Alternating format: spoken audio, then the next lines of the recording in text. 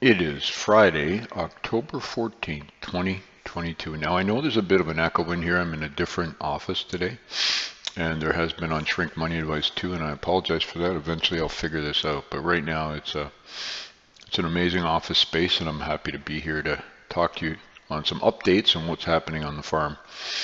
So, before I do that, I'll just tell you I'm working on two projects, two books actually, which I've written books in the past, and they're absolutely horrific to do.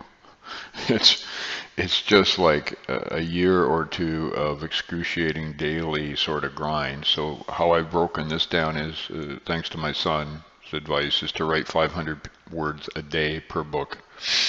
And I'll tell you a little bit about the two of them and why I'm doing them, and then I'll give you a bit of an update on the bee farm.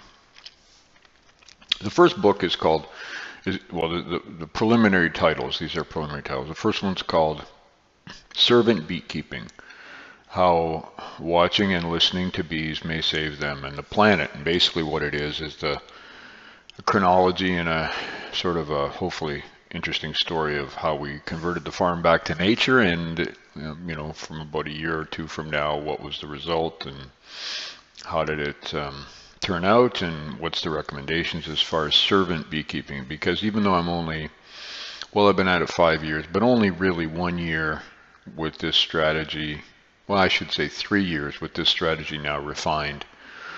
I still don't know very much, of course, never will, but at least I can maybe talk about what's happened and what's our result and what I'm excited about for the future. The second book was really motivated by a combination of things. One is obviously working with bees, but and watching them and learning from them, but also the other part of my life, which is value investing.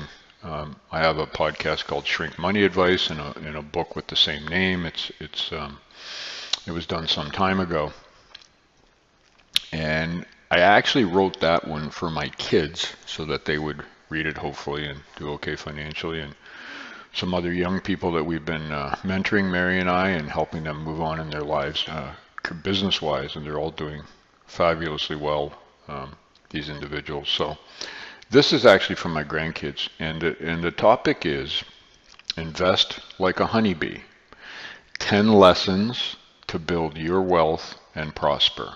That's the preliminary title.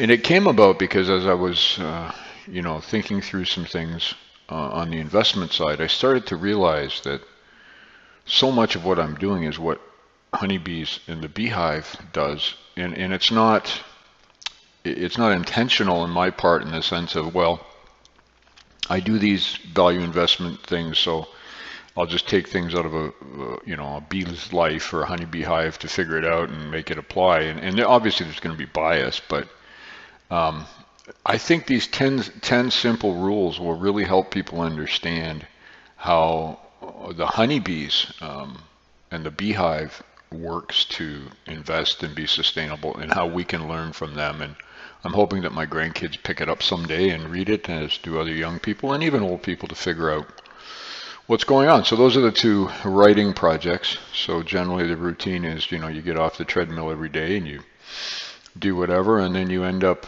writing before 10 o'clock in the morning so I can get the words out. And some of it's just garbage, of course, and some of it seems okay, but I'll find out on the edits. Should take quite some time. Hopefully have the Invest Like a Honeybee book out for the spring. I'm gearing towards less than 100 pages, so children and other people will read it.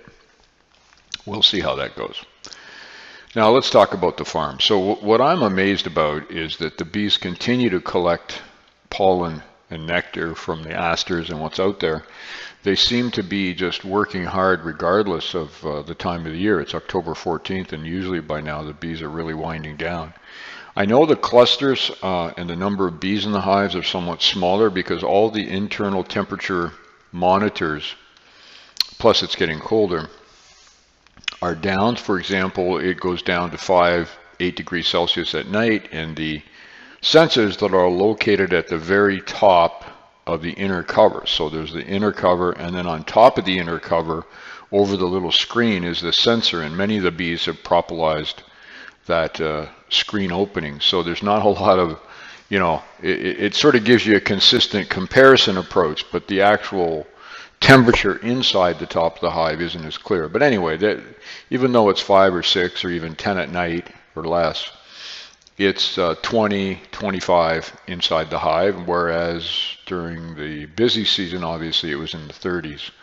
So we know the bees are still there and they're still doing their thing, but it does appear, just with what's happening, that there's a reduction in the population. But there's also a significant, you know, you get an hour or two a day when it's warm, and it looks like they're swarming, or it looks like, not swarming, sorry, it looks like there's orientation flights, but there can't be, I think. It looks like there are robbing, but we're, touch wood, from what I can see, there has been no real robbing this year. It could be because of the genetic strains we have on the farm now, or it could just be because of the availability of food, and naturally.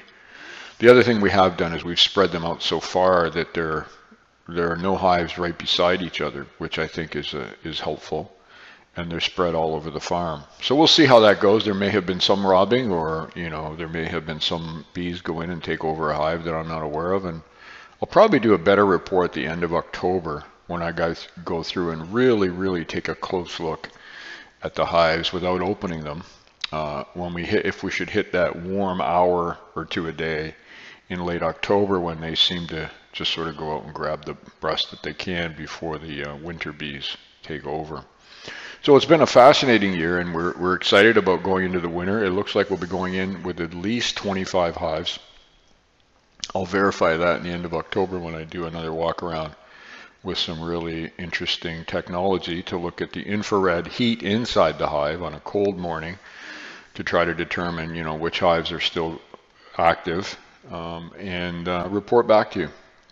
So this is Hank from the Wildflower Bee Farm.